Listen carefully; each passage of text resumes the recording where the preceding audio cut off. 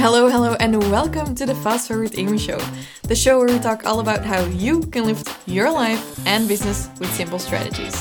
I'm Fast Forward Amy, your host and coach, and I'll bring you a new episode every Tuesday. Should you host a paid or a free webinar?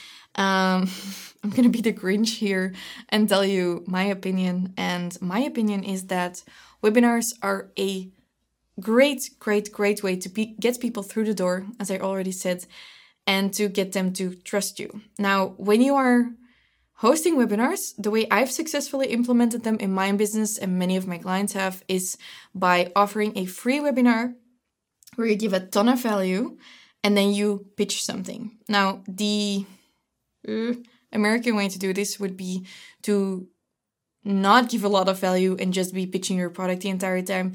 I wouldn't recommend doing that. So when I host a free webinar, some people will always be haters. I think I saw my dad posted a quote on his Instagram. His Instagram is @businessdad, by the way. And he posted a quote and he said, "Haters will hate, fans will appreciate." And it's very applicable to your webinar strategy, namely that when you host a free webinar and you are going to be pitching something, which I would recommend you do, make sure that you tell people up front. In a free webinar, I'll be like, "Hey, I'm Amy, and oh, by the way, this webinar is sponsored by my product. And at the end of this webinar, I'm going to pitch you my product and I'm going to get you to buy my product."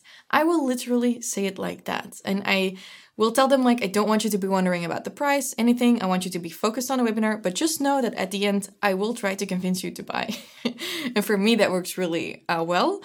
But it's also because authenticity is one of my core values. And it shows in the webinar sales. I've done webinars with over 30% conversion rates during the webinar and even higher. And just I could say made a bunch of money on webinars, but I especially want to say reached a ton of amazingly happy, ideal clients that stayed with me for a really long time. So I love connecting with people on webinars. As you can tell, probably I like talking. So, I get to do that on webinars.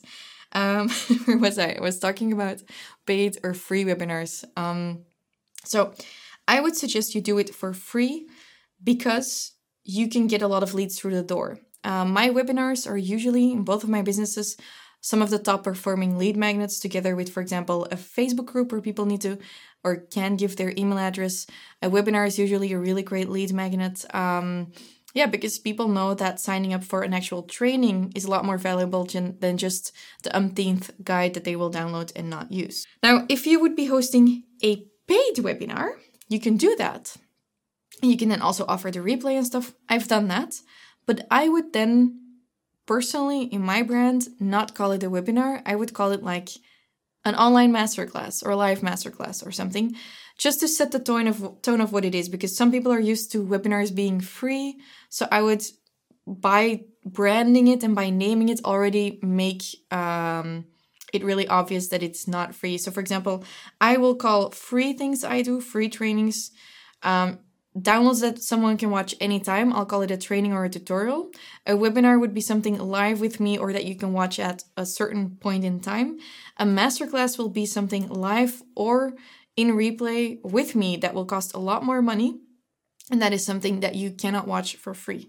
So for example, last year I did the Money Abundance Masterclass, which sold for around 300 euros. I think 20 people attended live and they got the replay, and that was a masterclass. And it's basically an online workshop that took a few hours. So paid or free? I suggest free. If you're going to do it paid, my suggestion is make it expensive unless you have a strategy.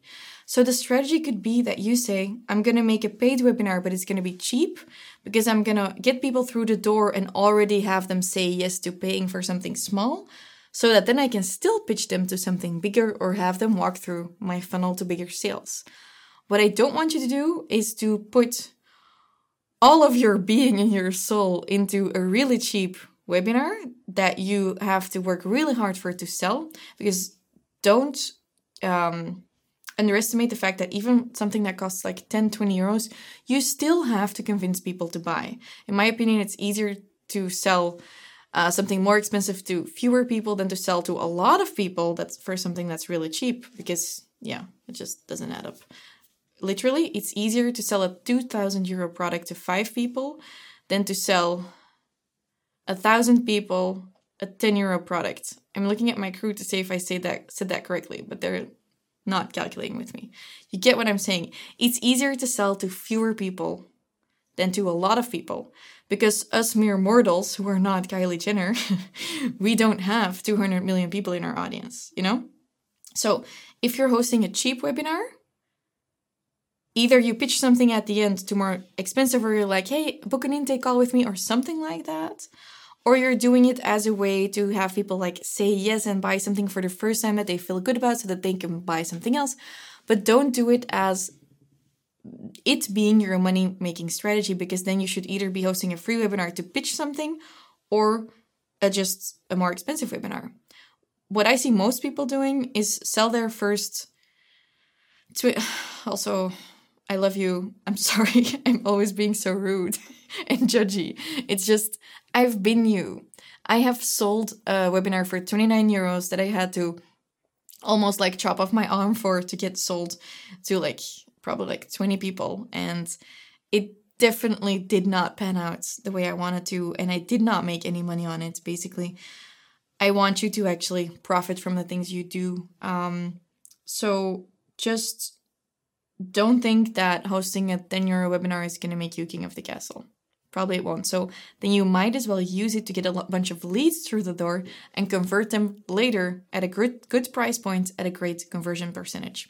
If you don't know about conversions, by the way, I think it's episode 64 where I talk about sales funnels and conversions. Definitely go and watch that. I never wanted to record an episode about sales funnels, and now that I've recorded it and we've published it, I'm like, oh, it's my favorite episode. I've already referred to it so much. So yeah, I love that episode. I recommend free webinars, and I dislike seeing everyone always posting paid webinars. I said it. All of my clients listening here, I said it. I'm sorry. Still love you. Wow, this was a really good episode, don't you think? Yeah? You can find all of the information I just talked about through the podcast blog. So that's always fastforwardamy.com/number of the episode. Talk to you next week and have a happy day.